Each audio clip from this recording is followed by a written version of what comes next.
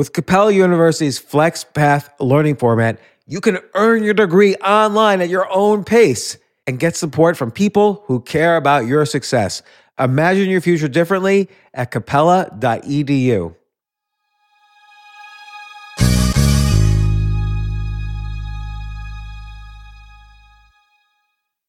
eBay Motors is here for the ride. Elbow grease and a whole lot of love transformed 100,000 miles and a body full of rust into a drive entirely its own. LED headlights, spoilers, whatever you need.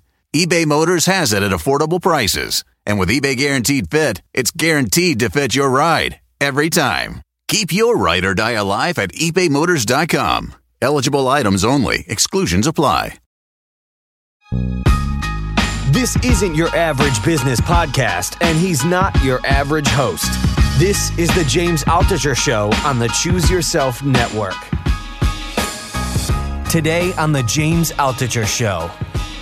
What really matters isn't what time in the afternoon did you post it on Facebook. What matters is, what did you care enough to say? And whether you're saying it in one medium or another medium isn't the point. The point is, what do you care enough to say?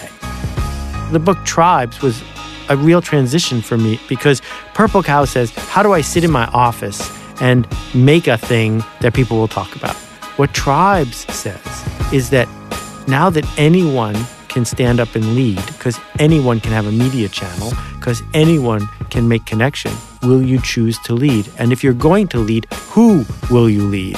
How will you connect the people that you are leading? That is marketing, but it's also life. The Beatles didn't invent teenagers. I am not saying that we invent our tribe. We just show up to lead them. Well, how do you know what the world wants to hear? First of all, never the whole world, but you pick your world.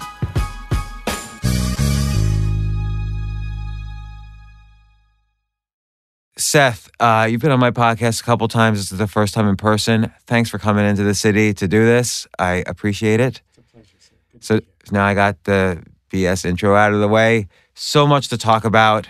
I've been reading you since 2003, since The Purple Cow blew me away. It's still one of the best business books I recommend. But I really feel that over the past 15, 16 years or whenever it was, I can't do math anymore, you've kind of moved from being such a great thinker about marketing to really seeing how it's not just about marketing, it's about art, it's about personal development, it's about where we're heading as a society. I mean, have you seen this transformation in your writing and in yourself? Well, here's what happened. In 1960, TV ads were an insane bargain. And you didn't have to be good or smart. You just had to buy a lot of them.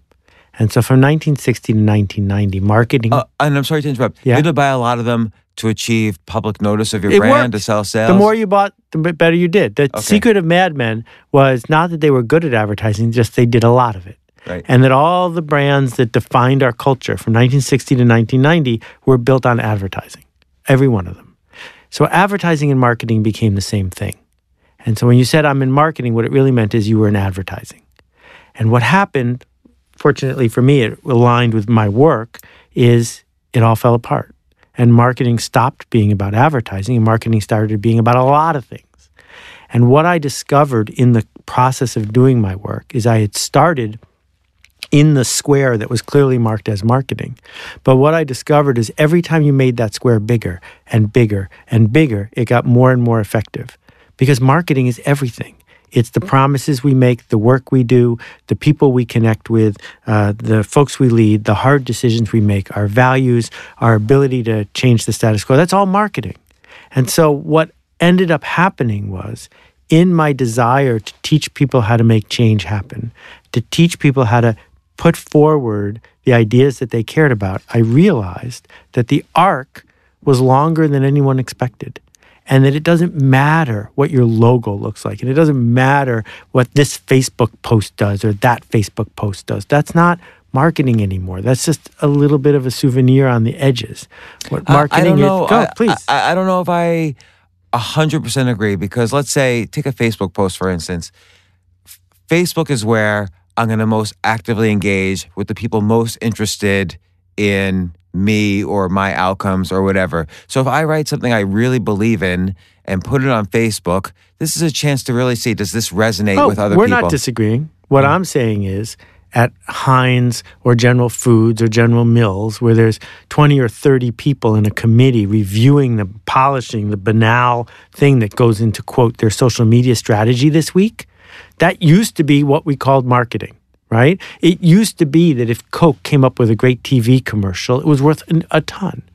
What you just described isn't that. What you just described is Facebook as a lens into the person you seek to be. Facebook as a lens, a window into what you seek to say. So what really matters isn't what time in the afternoon did you post it on Facebook. What matters is, what did you care enough to say? And whether you're saying it in one medium or another medium isn't the point. The point is, what do you care enough to say? That's really interesting. So what did you care enough to say as opposed to coming up with a catchy slogan that separates out perception from reality? So for instance, Coke is it, or I'd like to serve the world a Coke or whatever it was. Coke's ultimately whatever you call it, sugared water, as Steve Jobs would say. And then, so that's the reality. And then advertising created this perception that was much higher than reality, much more valuable than reality. But now, are you saying marketing or advertising is more about what, really having something real to say that resonates with people? I'm just trying to make the bridge. There's a lot of pressure to fit in, a lot of pressure to move to the middle, because the middle is where most people seem to be. My old boss years and years ago spent a year when he worked at Lay's redesigning the bag that Lay's potato chips come in. A year, right? That was marketing work. But now it's at the edges where interesting things happen. So what created more value? Inventing Airbnb or redesigning the Lay's potato chip bag? That's so fascinating because I just want to ask you a side question about the Lay's potato chip bag. Do they make it extra noisy when it crinkles on purpose? Oh, there's dozens of people who work on every element of, when you're a big company like that, and I'll give you a firsthand example. There are people at Pepsi who pioneered the idea of slam. And what slam was teenagers wanting to drink the entire bottle all at once. So they did scientific tests about how big to make the hole at the top of the bottle so that it optimized for slamming an entire 24-ounce Pepsi at once. So separating that out from what you just said about Airbnb. So obviously things like Pepsi or some diaper brand or any kind of food brand, there's a perception and reality. But Airbnb creates actual value. That's like the first time I used Airbnb, it was like my mind was blown. Like, oh my God, I can have for a short amount, for a small amount of money on a night, I can live the life of a, billionaire potentially, like staying in their house or, whatever. And this was like an amazing thing, this access economy. And so now it's the advertising is more from like, I can share that. And that's the advertising that they really depend on. They create so much value that all their customers share it. Well, it's going to go deeper than that. The idea that we could use the internet to find someone who would rent us a room wasn't new. What they did that was new is they made it into a cause. That there's a certain kind of person that's at the core of what Airbnb wants to stand for. They're not seeking for years to come to get the traveling salesman who's going to show up in Cleveland and just wants to fall asleep someplace. That's not their target customer. So what they really did was redefine who this is for and how we talk to each other about it. So Chip Conley, who I think you know, Chip and I went to business school together, and we wrote my very first book. He was the co-author. And Chip is a spiritual guy, a soulful guy who's trying in his work there to say this is more than just an algorithm. This is humans. And we see this over and over again. So the book Tribes was a real transition for me in the arc that you asked about, because Purple Cow says, how do I sit in my office and make a thing that people will talk about? What Tribes says is that now that anyone can stand up and lead, because anyone can have a media channel, because anyone can make connection, will you choose to lead? And if you're going to lead, who will you lead? How will you connect the people that you are leading? That is marketing, but it's also life. It's interesting. I think a lot about the word tribes, and a lot of that comes from your book on this, where you almost define it in this marketing sense. But the way I think about a tribe is that, historically, or from an evolutionary perspective, a tribe is organized from the alpha to the omega in every primate species. And I also like to think of the word scene, where a group of people who have similar interests and challenge each other in a similar way kind of grow up together. So you could think of like the Beat movement with Jack Kerouac and Allen Ginsberg. You could think of artists with like Andy Warhol and Roy Lichtenstein. You could even think about podcasters, like all of us podcasters kind of creating this new cultural or artistic movement. And so to distinguish between scene and tribe. Well, I think you've even created a scene. Like the people who have attended your alt MBA courses, I see that as a burgeoning scene over the past 10 years, really. I love the term scene. It's got a lot of texture to it. Here's the deal. The proof that tribes aren't about the alpha to the omega is simple, which is leaders always go away. The alpha person always dies or moves on, but the tribe doesn't. The tribe persists because culture beats everything. And it's culture. Scenes have a culture. Tribes have a culture. It's culture that determines how an organization will make its choices, how a nation will evolve. For me, I boil it down to one simple sentence. People like us do things like this. And that is what drives almost every marketing decision going forward. Not, I have enough money to buy enough ads, but that I'm going to establish a culture such that people like us do things like this. And here's how to visualize it on a audio podcast.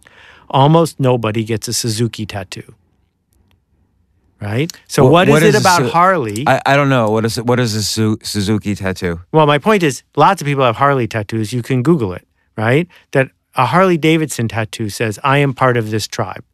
Harley makes more than half its money licensing its brand, not selling motorcycles.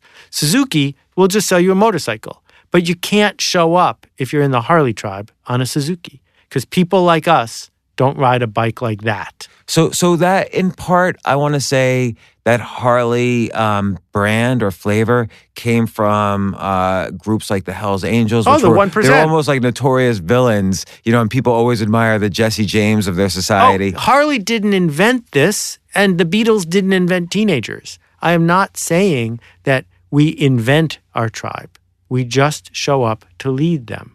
So when Alan and Bill started Fast Company magazine, it quickly grew to a very important publication. Did they invent the Fast Company tribe? Of course not. There were all these people like you and me who were in the world, who were just waiting for the magazine to organize us. And then when Fast Company stumbled after Alan and Bill left, the tribe didn't go away. They just found other ways. So I'm showing up when you talk about the alt MBA, and these aren't my people. These are just people that I've shown up and said, over here, we're going to try this over here. And you've been talking a lot lately about this concept of showing up, which obviously has been around for a while. Woody Allen said, 90% of success is showing up. But it's not just showing up, because and like take the example of Fast Company you just said. It's not just that they showed up and made a magazine. They also somehow touched into this zeitgeist that was happening, that everybody wants to essentially create a fast company in today's fast-moving, economy and innovation. But not everyone. Almost no one. That's the thing we need to embrace. You've written about this, and I've written about this idea of picking yourself, choosing yourself, raising your hand and going forward. But there's all this cultural dynamic, and you just slipped and said it, that we need to make something for everyone, because that's what everyone will notice, and that's how we'll win. Actually, you need to make something for almost no one. The smallest possible audience, not the biggest possible audience, because the key word is possible. The smallest audience would be nobody, so that doesn't count. Smallest possible means what's the minimum number of people you need to be able to keep doing the work. Make something for those people. It's like, I'm sure you've read Peter Thiel's 0 to 1. He basically says, don't go into an area where there's competition, become a monopoly. And that might often mean find the smallest possible group you could be a monopoly in. And so what you're talking about is similar to that. But again, you show up, you create your books, your alt MBA, you blog every day, you're really an inspiration to a lot of people. How do you decide, it's sort of like you show up, but you also know what to show up to. Yeah, this is not true. And I refuse to embrace the mantle of special snowflake. I am not a special snowflake. Nothing special has happened to me in my life that has permitted me to do this work. And that's why I don't traffic in stories of extreme inspiration and extreme duress and extreme anything, because that's not what I believe is necessary. And I know, like you, a lot of people who have made a difference. And when you spend time with those people, they're just like us. They're just people. But the difference is they persisted. Now, most of these people aren't changing everyone. They're not even known to everyone. But the work they do matters so much they would be missed if they were gone. So you are probably the kind of person who's listening to this who showed up in some place and it didn't work well enough. And then you showed up somewhere else and it didn't work well enough. And sooner or later you say to yourself, well, I don't have what it takes. But the fact is, I got those 800 book rejections in a row. And I got the people who criticized my blog because it didn't have comments. And then the people who criticized my blog because it was a blog. And then the people who said, this will never work. And then the publisher who fired me after I wrote Survival is Not Enough and said they never wanted to publish one of my books again. Why did they say that? Well, it was the book I worked the hardest on. Charles Darwin wrote the foreword. And that's not easy because he was dead. And it took a year of real hard work to create, and it came out 3 weeks after 9/11. And after 9/11, people weren't interested in hearing about how the world's going to change and we're all going to think that's a good thing, right? And it also, most people don't want to read the kind of dense book that I wrote, and that's what writing books is about. You don't know it's going to work.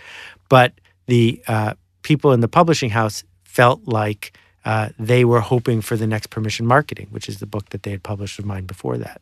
And it wasn't. So they said goodbye, and I had no publisher. And when Purple Cow came out, I published it myself because I had no publisher. I actually printed it myself, actually got it into a milk carton, actually, put it into the world. And it was only after that worked that the phone rang and I had a publisher again.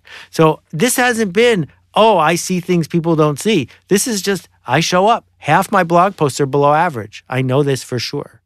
Do you feel bad when you publish a post that's below average and you realize later that it was below average, it wasn't your best? My mistakes and my failures are my prized possessions. They're the thing that separate me from everybody else. I have more failures than other people. I sort of, intellectually I realize that, and I'm definitely, look, I've participated in all the failure pornography you could possibly participate in. But at the same time, when I write something that I know later it wasn't my best work, I just feel really bad about it. Whoa. You said two things that I really got to put a pin in. Okay, the first one is this. There's this failure pornography thing that I really don't like. I agree with you. Which is this whole thing of going to a Krispy Kreme and asking for a stupid thing so that the clerk will reject you, right? That this idea of using other people, manipulating them so that you can pretend you're being rejected, it's a form of cowardice because it's not a real rejection. You just set yourself up for fake rejection. But in your head, you're saying to yourself, well, I did it on purpose. That's not what we're talking about here. What I'm talking about is generous work with good intent that didn't work. That is what we need to do. Now, you said to yourself after the fact, sometimes I feel badly if it's not my best work. What made you decide it wasn't your best work? What other people said? Sometimes what other people said, because I think that, and I see you go back and forth a little bit on in your own work where, look, you have to write things or do things that other people are going to care about. So in some sense, implicitly what you're saying is people have to either engage with it or like it, or somehow even in the future it resonates with them. But on the other hand, you say, look, you just have to keep going forward because you can't care about how many likes a Facebook post gets. So there's a tiny bit of dissonance there. Not that much, I don't think, because I'm good at being a hypocrite, but not this time. I think here's the thing. If you did work with good intent and it changed one person, I'm glad you did it, right? If you did work with good intent and it didn't resonate, but you learned something so that next time you will do it better, I'm glad you did it. When you start talking about how many Facebook likes did something get, I know how to write a blog post that'll get 10,000 Facebook likes. And I have no desire to write that blog post because that's a dumb thing to keep score of. Because if we look at who's actually winning that game, They're writing stuff we would never put our name on. They're posting pictures we would never put. I mean, I don't want to be a Kardashian. Do you want to be a Kardashian? Right? No. But you know how it's done, but that's a place you don't want to lead people. So you don't want to go post those pictures and do those things. So my argument is caring about the numbers is antithetical to caring about the impact and the quality of your work. Jackson Pollock didn't care about the numbers. No, that's true. Although I think in his later years, when he felt he wasn't doing the same quality of work as his peak, I think that led to depression and alcoholism for him. I don't know if he didn't care. But what makes him decide that it's not the best quality? Of course, I'm hard on myself. You're really hard on yourself. That's our job, right? Our job is to have enough good taste to decide when it's done. So tell me when you were not hard on yourself. When I was or wasn't? When you were hard on yourself. Well, every single time I post a blog post, there's a narrative in my head that says, you don't have to post anything today. Don't post something today just because you posted something yesterday. Is this worth it? And if the answer is no, then I stop. And sometimes I write another one. Sometimes I go into the basket of ones that for emergencies. But the fact is that I'm looking at this work and I'm saying, is this going to make the change I seek, or am I just doing it because it's my job? And if it's just my job, then I've deleted more than one entire book, completely finished, gone, because I wasn't proud of it. So I actually have done that as well, and it's a painful process. But I wanna break you down on this topic. So if you do publish a post every day, and they're always remarkable, they're always, it makes me think. What if you were posting and you saw fewer and fewer? I don't know I don't know how you measure it. There's always a measurement. It's either in your head or likes or whatever, maybe a combination. What if you just felt, boy, less and less people are finding what I'm saying relevant or interesting? At what point do you get so discouraged you say, look, I'm going to have to look for another outlet, or I'm going to take a break or whatever? Okay, so I'm really interested in talking about the people who are listening and less interested in talking about me. But I will tell you. But I think this helps the people who are listening. That's what I'm warming up for this. I don't look at the stats of my blog, but once a year or so I do. And half as many people read my blog now by direct visits as read it 5 years ago. Now, the main reason for that is Google and reading habits. And that if I ran to Facebook, I could make my readership go up. And I'm not interested in doing that. That I know that certain kinds of people who used to buy business books don't buy them anymore. That if you go to any bookstore, the size of the business book section is shrinking. Because the very first thing that business book readers did when the internet showed up is read stuff like blogs instead. So more than cookbooks, more than any other thing, business books aren't resonating. I'm okay with that. I'm not writing for a mass audience. I fired the New York Times bestseller list years ago in a long blog post because it's corrupt. I know how to buy my way onto it. I'm not interested. I don't keep score of that. I don't keep score of how many backlist books that I sell. I don't keep score of how many speaking gigs I get. That's not what this is for. And my heroes, the people who have come before in every medium I can think of, the ones who did the best work played by those same rules. It's almost like I was watching an interview between Jerry Seinfeld and Steve Martin, and I believe it was Steve Martin who said, you have to go to the audience that hates you. So he kind of mastered his audience in the book Born Standing Up. Right. Great book. And great book about not only art, but comedy and his life and his development of peak performance. And then right when he was filling stadiums, that's when he quit. And he says he didn't tell anyone he quit. He just stopped doing it because he wanted to go towards the audience, a different audience, the audience who might not have liked his stand-up. And that's when he started doing movies, writing books, writing plays, and so on. And so, it's a challenge, though. It's a scary thing to make that leap. Well, let's think about this completely differently. If you want to build a bridge, not a literal bridge, like the Tappan Zee Bridge, everything in the bridge has a purpose. You don't put something on the bridge for the hell of it. That bolt holds up this beam. This beam holds up that trellis or whatever it is, right? What's it for? What is Steve Martin's work for? what is this podcast for? What is this blog post for? What is the pavement of that street for? If we get to the what is it for question, it becomes much easier to be honest with ourselves about what we're doing. What is it for? Is it to be popular on Facebook? Because you know who wants that to happen? Mark Zuckerberg. But there's no evidence that being popular on Facebook changes the culture. So if you're really trying to change the culture, don't keep track of something that isn't measuring what your work is for, right? So for Steve Martin, he was an amateur magician. He, busked his way up and did a different kind of work because that was his narrative in his head. But along the way, he decided he needed the power of a big live audience to propel him forward. So when he adds something to his routine, what is it for? It's to make the people in the stadium happy. Now, you can't have it both ways. You can't say, I want stadiums full of happy people, and I don't want to do work that's for that. They have to go together. Well, once you've got stadiums of happy people and you're making millions of dollars, Steve was mature enough to ask this question, okay, my work now, what is it for? Is it to make more money pretending to be the Steve Martin I was yesterday? Or is my life, my work, my trajectory to explore frontiers? Because if I'm in the business of exploring frontiers, I can't do that at the same time I make a promise to 18,000 people in a stadium because there's a mismatch. So he decided to dig in deep and go back to being an artist, not be an entertainer.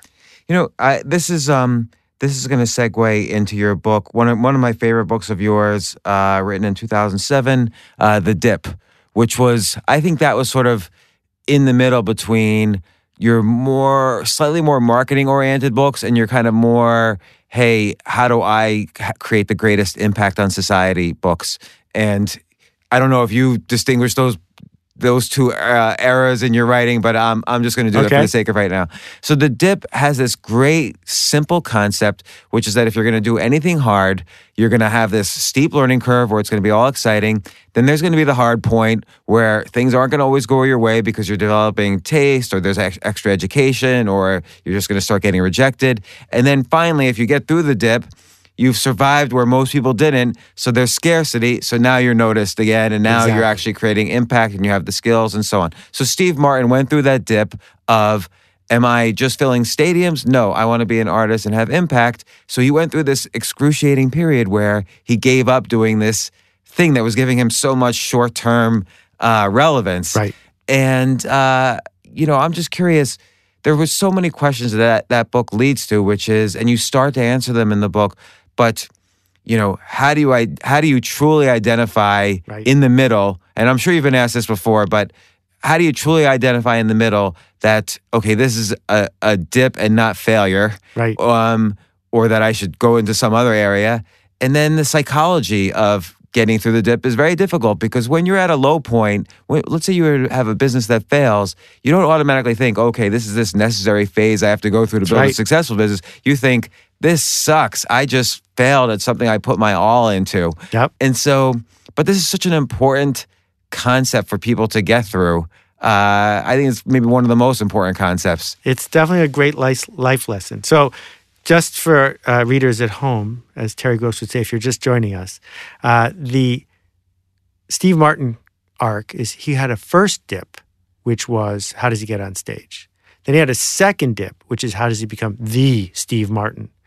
And then he had a third dip, which is giving up the thing he was already good at. Most entertainers stop after they become the Steve Martin, right? Right. And I think that's difficult. That's why that's why most artists have this 5-year period where you remember all that stuff from their 5 years, and then for the rest of their lives, all you remember is the stuff from those 5 years. Well, no, actually I think it's the opposite. So I would say that the Rolling Stones figured out a shtick, and they've just been doing the shtick consistently for 30, 40 years. Right. Joni Mitchell figured out how to be the Joni Mitchell, and then she intentionally made Hejira, she intentionally made Blue, she intentionally went to jazz so that the audience that was counting on her to be the Joni Mitchell would leave. And so she's made many albums since then. So she went to the audience that could hate her, and she did her thing. I'm not ready to say hate her. I think that what she did instead was say, if you're used to the old Joni Mitchell, here you go, 6 albums, take them. But there's now this new person, and I'm not inviting you. I'm not tricking you into having the haters come. I mean, that's what Dylan did, right? Dylan tricked the folk audience to come so they would boo him, and it's in Chronicles. Sure. Where he's great book, by the way, Chronicles. Yeah. Half of which is not true. You just don't know which half. Oh, I didn't know that. Oh, he makes stuff up all the time. He's such a beautiful writer, by the way, in that book. And I'm not even appreciative of his music, but as a writer, that book is an excellent book. It's just, what a great art. But he says to the promoter, I need to come to the same cities 3 times for 3 years. First year, my fans will come. They'll hate it, but they'll have brought some friends. So the next year, just their friends will come. And it's the 3rd year with my new work that I'll have a new audience again, right? So we intentionally went through a new dip that might not have worked. So what I didn't do in the book on purpose was answer the question, how do I know it's going to work? I did not answer the question, how do I know if it's a dead end or a dip, right? Because I can't answer the question. All I can do is turn on the lights. Right. Turn on the lights and say, once you see this pattern, once you see that it is possible for a comic to go from living in a van to being on Saturday Night Live, once you see that it is possible for an entrepreneur in Georgia to go from playing with email to running MailChimp, you discover there is a valid path. And you can look at 100 people or 1,000 people or 10 people who have been through it, and you can smell the difference between the person who's just dreaming because they like being stuck, whereas the person who's facing a dip. It's not always going to work, hardly ever, but you know it could work. And that's why it's the work of going through that dip that separates us from people who are just looking for a job.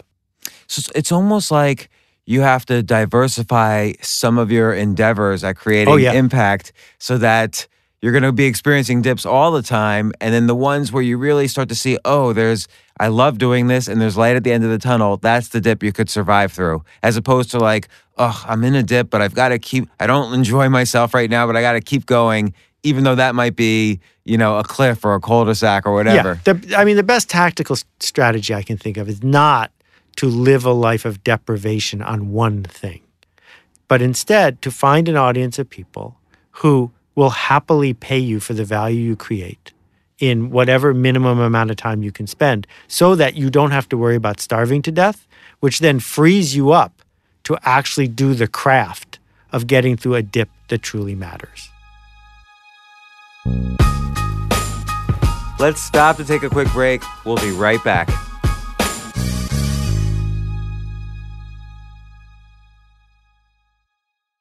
Yes, it's totally true.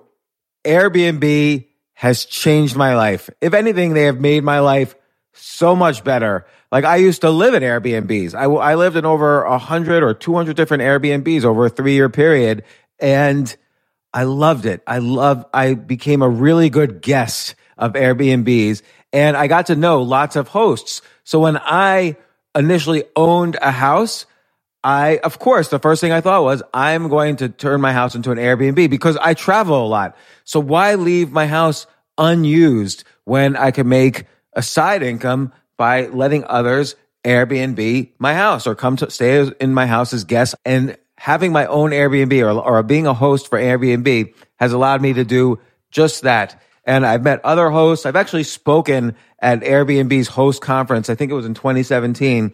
I met so many just nice hosts. It's a great community. And I love, turning my own home into an Airbnb. Like, I'm traveling to Austin next month. My home's going to be an Airbnb while I'm away, and I'll stay in an Airbnb. I'd rather stay in like a 3-story house Airbnb than in one tiny hotel room in the middle of Austin during South by Southwest. So listen, while you're away, your home could be an Airbnb. Many people host on Airbnb, but there are people who are just letting their house sit empty, who've never thought about it or didn't realize their space could be an Airbnb. Hosting can easily fit into your lifestyle and is a great way to earn some extra money. So if you have a home, but you're not always at home, then you have an Airbnb. Your home might be worth more than you think. Find out how much at airbnb.com/host.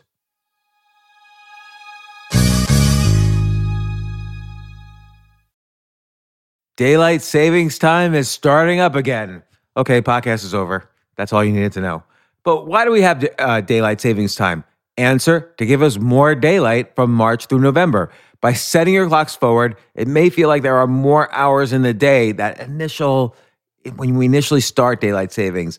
But if you're hiring, it doesn't necessarily help you find qualified candidates for your roles any sooner. There's only one way to do that: ZipRecruiter. And right now you can try it for free at ZipRecruiter.com/James. ZipRecruiter works around the clock to find qualified candidates for you. Once you post your job on ZipRecruiter, they send it to 100 plus job sites so you reach more of the right people. This is such a brilliant idea for a business, and ZipRecruiter did it. So ZipRecruiter's smart technology also quickly scans thousands of resumes to identify people whose skills and experience match your job. I've used ZipRecruiter particularly as a potential employee, and I still to this day get messages every day. James Altucher, would you like to apply to be VP of Entertainment at NBC or whatever? So there's just nonstop emails. Like I got 5 or 6 emails today because a year ago I signed up for ZipRecruiter. So spring forward with a new hiring partner, ZipRecruiter, and find top talent sooner. See why 4 out of 5 employers who post on ZipRecruiter get a quality candidate within the first day. Just go to this exclusive web address to try ZipRecruiter for free. ZipRecruiter.com/James. Once again, that's ZipRecruiter.com/James. ZipRecruiter, the smartest way to hire.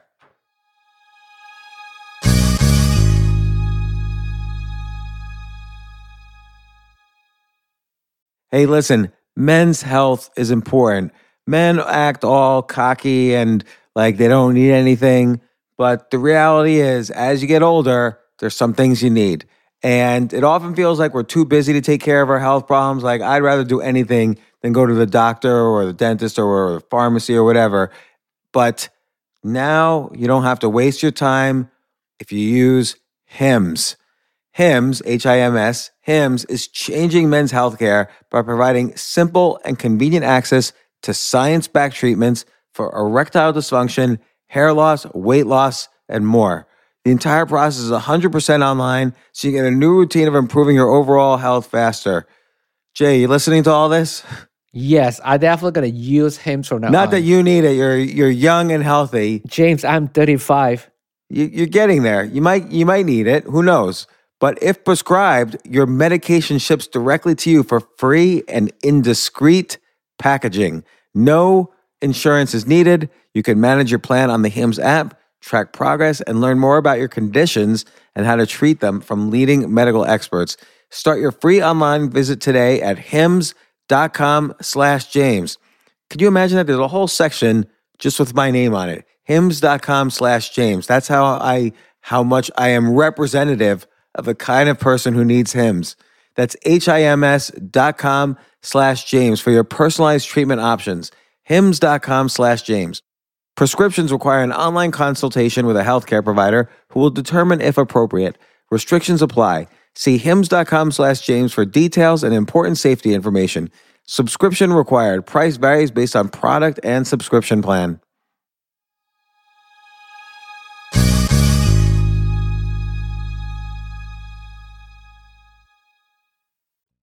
I'm going to, I know you just said I don't like talking about myself because I like talking about the listeners, but it's all related. Like how we individually solve our problems helps everybody solve their problems. So I have a problem. Okay. I'm in a dip, right? So for 6 years, I've been writing my personal story in a way that's really heartfelt to me, and people have resonated with it. And for better or for worse, some people haven't resonated, some people have. Mm-hmm. But there's only so many years in a row. Right. And I write every day. There's only so many stories I have. And so I am going through that experience of feeling a little burnt out on my own story and being honest about it here, and don't know how to show up for the next thing. Don't know how to find that next voice. What advice would you have for me? Well, there's all sorts of questions nested within that question. So there's the tactical question, but then there's the more philosophical one. So I'll first answer the tactical question, which is that your real work currently is for the audience of people you have permission to talk to. Can you change them in a way that they seek to be changed? That's what you do. That's what people are attracted to. You're not there to entertain them with vulnerability porn. You're there to help change them from where they are to where they desire to go. Now, there are lots of ways you can do that. You have used one tactic that is particularly successful in that setting, and it may be unsuccessful for some people, successful for others, but no tactic lasts forever. And so what you can say is, my mission is still the same. My audience is still the same. I want to change those people in a way they trust me to change them. But I'm not going to be able to keep using that tactic. I have to use a different tactic because I can't just keep changing them by telling my story because it runs out after a while. So there are lots of ways around that. So what Zig did was he said, I only got 50 stories, but I'm going to keep telling them over and over and over again until it becomes a mantra for you. And so I can tell you 6 of his stories right now, word for word, because I heard each one 140 times, right? That's a different tactic than, oh, you never heard this one before about the prostitutes at 3 o'clock in the morning. I'm going to drag that one out, right? So if what the real issue is you're running out of the tactic, well, yeah, that happens to all of us. Annie Leibovitz, right? Annie Leibovitz had a tactic when she was shooting rock stars, but how many different ways can you put snakes on a naked person? So you go in a different direction. Jill Greenberg, the brilliant photographer, goes in a different direction. Jeff Koons has done it 5 times. Totally different set of tactics, all aimed at the same audience, right? How do I wake up the art world? But what you may be hearing in your head is this audience, this promise, that might not be yours today. It was for a while, but it doesn't have to be. You've done many different fascinating projects, all for different audiences. And there's nothing except pop culture that says we have to keep doing the same show. So you can say, you know what? Here's my work. Take it. I'm going to go over here and start over with a different audience I'm trying to change in a different way. Maybe I'm just trying to, turn $5 into $10. Maybe I'm trying to work for social justice. Maybe I'm trying to become a surgeon. These are all valid choices because you only get to do this shtick once, and you should find dips that thrill you, dig in, and own that. The mistake so many people make, including me, everyone I know, is wanting one thing, but doing something else that isn't likely to get us the thing we said we wanted. Like, when did you do it? Well, when I was busy trying to sell books to book publishers, I didn't say to myself, what do book publishers want to buy? I said, what is it that I need to write? And I insist that the book publishers pay me for it.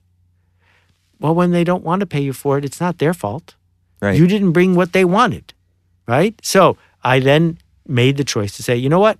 I care more about the book than I do about the publisher. So I'll just publish my own book because I want to make the book I want to make. And that's different than ranting and raving about the fact that these idiot book publishers don't want to publish what I want to publish. There's a mismatch there. And that's the way the world works. You're not allowed to force people to take what you offer. You just have to go to the story they tell themselves and bring them a story that resonates with their worldview.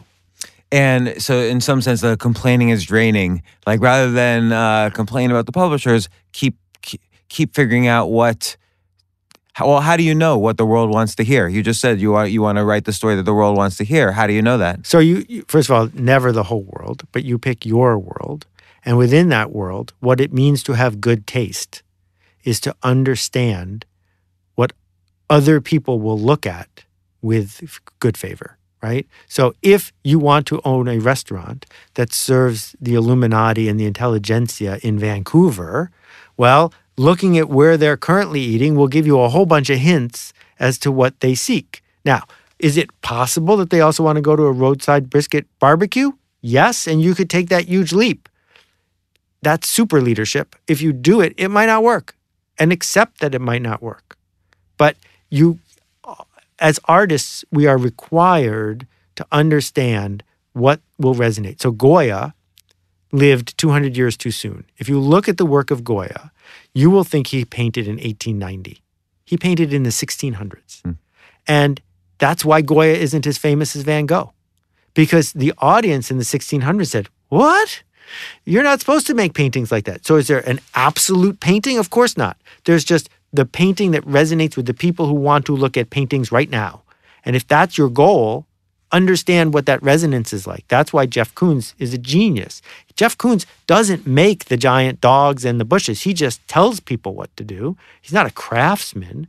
Jeff Koons is a genius in the sense that he says, I know how to make an icon that people who are looking for an icon will wait in line to see. So, I mean, right now, when you were talking about books, you're about to launch an incredible book project. I mean, you're a real artist with books. And yes, you blog every day and you write every day, but there's something about the publishing of a book that is an event. Right. And you view a book as not just kind of a collection of pages surrounded by two covers. I really feel like you make a three-dimensional object that's beautiful to look at and read. What's the title of this next book? Because I always try to remember and then I forget. Thank you. So the new book is What Does It Sound Like When You Change Your Mind? And it almost has this koan-like rate, exactly. Sound exactly. And it's not new because it's the best of the last 4 years of my work. And it's illustrated with hundreds of photos by Thomas Hawk, who's the most prolific and talented internet photographer. And it weighs 18 pounds, and it's 800 pages long. It's so big, there are only 6 or 10 printers in the world who were even interested in printing it. And it just left China on container ships 10 days ago. And one of them coming to me, by the way. I'm very excited about it. But here's the key thing that I would say. First of all, thank you for those kind words. I am almost done wrestling with infinity. And here's what I mean by that. I only printed 5,500 copies of the book. And I'm not going to print anymore. There's not going to be a second printing. There's not going to be, how do I make more of this? That's all there is. By having it be all there is, I'm not promoting the book. I'm not hawking the book. I'm not telling everyone, go buy the book. I'll do another couple blog posts about it because I don't want people to feel left out. And when it's gone, it's gone. That's so freeing. It is freeing. Because it's a whole relief to not worry because now about there's that whole not an angle. infinity of upside. I already broke even, and it'll do okay. But I got to make the book I wanted, and that's enough. And then I get to do it again. So, and this is related to another, I mean, all of your books are excellent, but The Icarus Deception is also a particularly special book where you kind of make the statement that there's a before and after, that the before was education, job, promotions, death, so on. And then the after is we live in this connection economy where you can find your tribe and deliver to them whatever it is you want. Everybody is an artist. So it's not just the Goyas of the world. Right. It's the entrepreneurs. It's the people who support their neighborhood. It's a good family member. So to some extent, you've done that in many different ways. Like you've created your alt MBA program. You write these books. It's all art to you.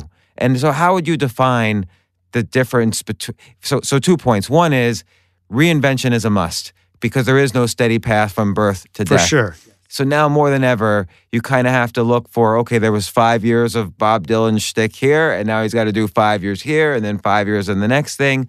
I don't know what 5 years of making it up. It could be 3 years, whatever. But how have you seen your shtick change through the years? And how do you define when to go from one to the next? So here's my definition of art. Art is what we call it when a human being does something that might not work in the service of connecting or leading somebody else. How do you know in the service seems subjective? Yeah, of course it is. All of this. How do you know when subjective. you're in the service? Well, what I mean by that is that when we look at something that touches us, we feel different than if we look at something that's just there. That architecture can touch us. It's not just a roof, right? That a cop who talks to a scared 4-year-old girl in a way that makes her feel more safe is doing a form of art because there's a human-to-human connection that's not in a playbook. You can't do it the same way every time, right? He's not merely exerting authority. He is actually building a bridge. And so there's plenty of other definitions that one can use, but that's mine. And so for me, there have been companies that I have built, and the purpose of those companies, what are they for? Well, they had 3 purposes. 1, change the people who work for me so that I can create an environment where they will grow and remember it later as an important thing. 2, change my customers so that they will say, I'm glad I interacted with that thing that company did. And 3, figure out how to do it in a way that makes a profit to return on the risk that was taken by me and the people who invested. So a properly built company feels like art to me. So when I look at the arc of a company like Apple, it's really interesting because I was a beta tester of the Mac in '84, and I had an Apple II before that. So from all the way back there, the idea was always, how do we explore the frontier of technology to change our users into people with better taste, to change our users into people who have more power in that space, in the space that they're working in. So this is where it's art that might not work because they didn't know the answer. Right. And so if you think about the fact that every single major Mac product that was launched and iPhone and iPod was criticized by almost everyone when it came out. Almost everyone said, that's not going to work, that's too expensive, that's a silly idea, et cetera, et cetera. And then what happened 5 years ago was they're the most profitable, highly valued company in the world. That means there's 10,000 or more employees who are waiting for the stock price to go up because that's their compensation. And you're no longer in the business of exploring. You're no longer in the business of connecting. You're no longer in the business of enabling people to go forward. What you're in the business of is incremental, predictable profit increases that please the shareholders. And that shift is palpable because they're not exploring any of these fringes anymore. They're not seeking to say to the tribe, and I'm one of the founding members, yes, this is something that will not only change you for the better, but that you want to talk about. Instead, they're saying, well, this cost reduces for us, or this helps us reach a slightly larger audience. Now, they're entitled to do that, right? This is the profit-taking part of the purple cow cycle. The thing that makes me sad is some people are holding that out as a role model for what we ought to do next. I don't believe that. I think most of us don't get to be Tim Cook. Most of us don't even get to be Peter Thiel. That the idea of building a billion-dollar company, I'm not so interested in that. I'm really interested in helping one person change 20. Because if one person makes the lives of 20 people better and we spread that idea, then everybody ends up living a different, more nuanced and connected life. And that feels to me like something that's in the service of why we're here. So in your podcast, and you did an excellent podcast came out September 20th with Brian Koppelman. You mentioned how because now the gatekeepers are down and we have so many choices about how we can get our own message and creativity out there, so many books are self-published that many of them are almost or could be unreadable. Oh, yeah. And a lot of people don't have the self-reflection to say, oh, I just created something that's unreadable. So what's your technique for improving when you're starting something new or when you might have and you're not sure created something that's not so good? Like and again, this is for the listeners. Like, it's a great question. How do you improve? How do you personally improve? Right. So there's a lot of danger here. And the danger is that, after I sold a book to a publisher, almost every time the publisher made it better. Because what the publishers are good at, the thing they are the best at actually, is saying back to the author, yeah, we got this joke, but this part isn't what you meant. And that idea of the generous editor, the person who knows actually how to do this, not to protect themselves, not to sand off the edges, not to make it safer, but to actually push you to make it better, is a priceless gift. It's really difficult to find. So now that we've given everybody the publish button, what we're seeing is that everyone's using the publish button, and 99% of what they're publishing is dreck. It's just they shouldn't read it. No one should read it. Just because they could publish it doesn't mean they should have published it, right? That's really different than the person who is afraid to publish. The person who's afraid to publish is a perfectionist making up all the reasons not to publish because they're hiding. And we need to be really clear with ourselves about which one is which, right? That deep down, all of us are capable of inspiring someone, connecting to someone, making a difference. And most of us hide from that. So when you feel that feeling, that, which Steve Pressfield calls the resistance, is the moment you must publish. Because that's the moment when your amygdala is trying to hide, but you need to push forward to explore what happens when you put your art in front of people. On the other hand, when the tantrum part of your brain is going, when the rage part of your brain is going, when the angry part of your brain is going, you must not publish. Because in those moments, you're not trying to hide, you're trying to hurt. What's an example? Well, Twitter. Yeah, I guess so. I guess people that you have this gut impulse and like, 140 characters, I'll just put it out there. Right.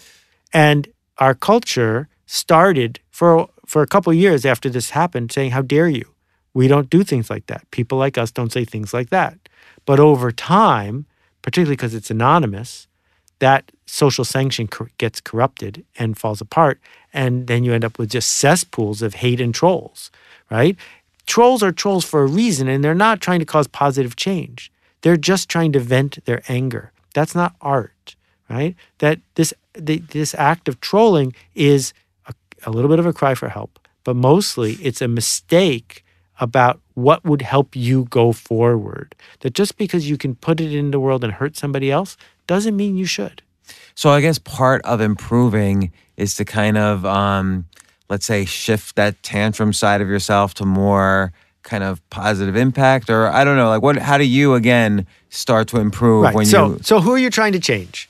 If you think about it, the job of a receptionist, what does he do, right? Is he really guarding the building? I like how you did the gender thing there. I always My try to initial flip thought it. was a woman Yeah. when you said receptionist, but you're right. You're totally right. Right? He's not guarding the building because you could just have a buzzer. So what's his actual job? His job is to be a receptionist, which means to change the person who walks into the office into someone who is more enthusiastic, more likely to tell their truth, more likely to be open to engagement. That is a huge thing for a receptionist to do. That's your job, right? The part of checking people in, anyone can do that. But a great receptionist changes the person who walks in. Okay. Are they changing? If they're not, then you're not serving your audience. Then you're not doing your work. Try something different tomorrow. Bring in some brownies. Try something else. Talk to the person while they're waiting in the lobby about the person they're going to go meet. Oh, you're going to go meet Bill? I know Bill. We played softball on Sunday. Ask him about what happened in the third inning, right? What happens when you do that? What happens when you do this? And over a week, a month, a year, you're going to become the best receptionist anyone has ever encountered. And I think that's worth something. You know, you mentioned earlier your book, Permission Marketing, which is was a great title and kind of defined a movement in marketing. I've kind of stolen your phrase and applied it to networking. Like a lot of people say, "Oh, can you introduce me to so and so?" And I always make sure I get permission on both sides before I do. So I call that permission networking. But it feels like even showing up, like, and you've been writing a lot about lately the importance of showing up. There's probably a notion of permission showing up. It's not like you can just show up at a party you weren't invited to. You kind of have to sort of feel out where you should show up, where you're allowed to show up. And so again, a lot of these things are so subtle and subjective, like, and people don't know, psychologically don't know, where do I have permission to show up and what will help me the most and help my audience the most and so on. Right. So human spam, we don't need more of it. And clearly there are people whose only job all day is to be human spam, bothering people, doing this networking thing that's not welcome at all. In New Hampshire, the last time I was there, I noticed that the house I was canvassing a bunch of years ago for a politician. The houses where I visited on block after block had no doorbells. So what does that mean? What it means is if you're a friend, come in, and if you're a stranger, go away. And I thought that was profound, right?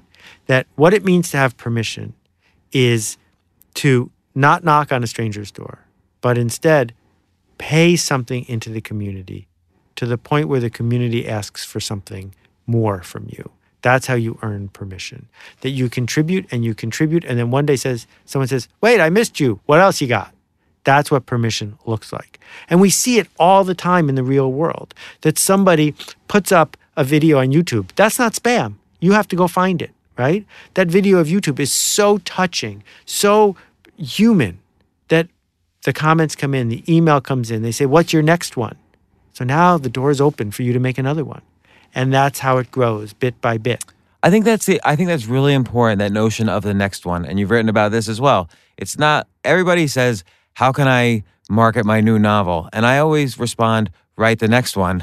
because that's the best way to market the first novel is to write the next novel. And then you Right. also improve as well. Exactly. And I think people think, oh, I just made this great post. Can you share it because it's going to have so much impact? Or a Kickstarter. Yeah. And usually the answer is no, like just keep on going. And that's really how you show up. Right. But what about, people always say the importance of persistence.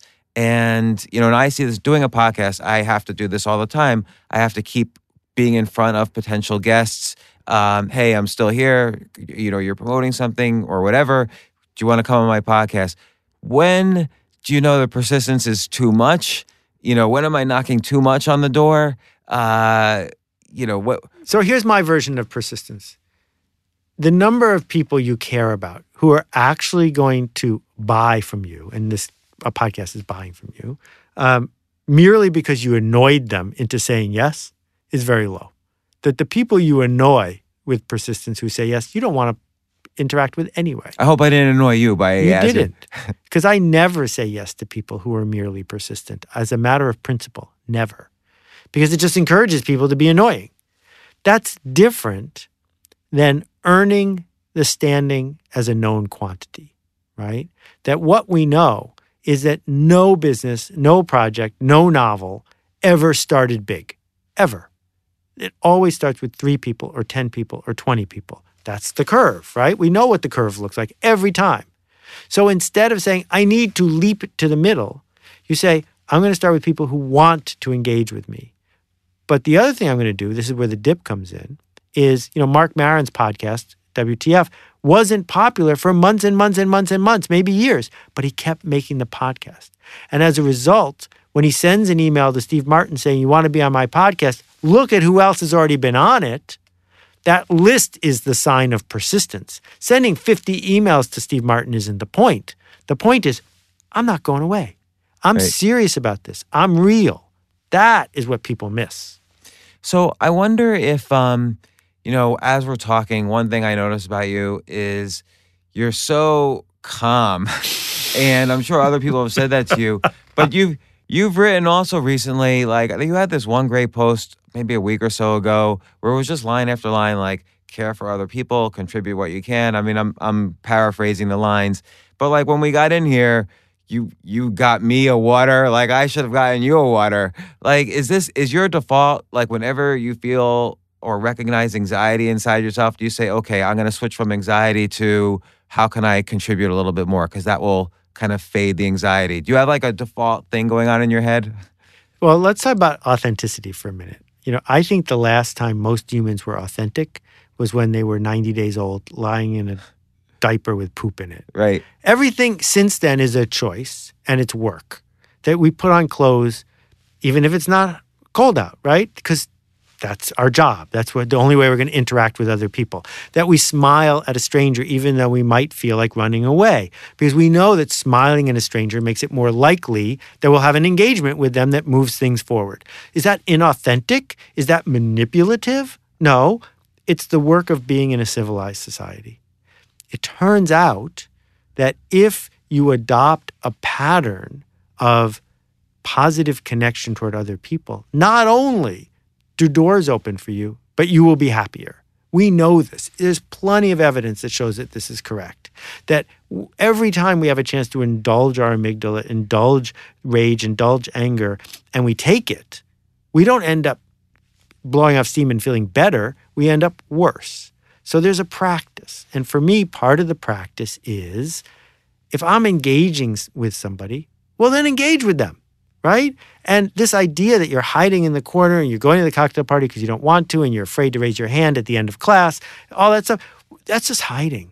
And it's not productive and it's not generous. So for me, the daily practice is reminding myself why I'm here at all, right? Because if it's not to make things better, then don't go. Well, Seth, this has been such an enlightening conversation. I'm so we're glad. Done already. You're awesome. Thank you. Yeah, I don't want to. I know you have things to do. You're so great coming down in here. Of course, as I've said before to you many times, I'm a huge fan of all your work. I learned you gave me a great therapy session right here. And thank you for the water. Okay, let me just ask you this. What's next after this massive, 6,000-pound book and your alt MBA course that's coming up and your constant blog posts, what are you going to do? What's your next thing? Why don't you write a movie? I'm just throwing it out there. Me and Brian. There's a lot to be said for chopping wood and carrying water, of doing the craft. And the Alt MBA is now entering its 9th session, and we're going to do that throughout all of next year. There's a lot of people who are hoping to turn some lights on. And as long as I can be of service doing that, that is my practice right now. Excellent. Thank you, Seth, once again. A pleasure. Thank you. For more from James, check out The James Altucher Show on the Choose Yourself Network at jamesaltucher.com and get yourself on the free insiders list today. Hey, thanks for listening. Listen, I have a big favor to ask you, and it will only take 30 seconds or less, and it would mean a huge amount to me. If you like this podcast, please let me know. Please let the team I work with know. Please let my guests know, and you can do this easily by subscribing to the podcast. Probably the biggest favor you could do for me right now, and it's really simple. Just go to iTunes, search for The James Altucher Show, and click subscribe. Again, it will only take you 30 seconds or less, and if you subscribe now, it will really help me out a lot. Thanks again. People today can spend half their lives over 50. So it's good to be financially ready for what's important to you as you get older, like a family vacation. Or starting your dream business. Welcome to Connie's Coffee. How may I help you? AARP's trusted financial tools can help you plan for whatever your future holds. That's why the younger you are, the more you need AARP. Start planning today at aarp.org/moneytools.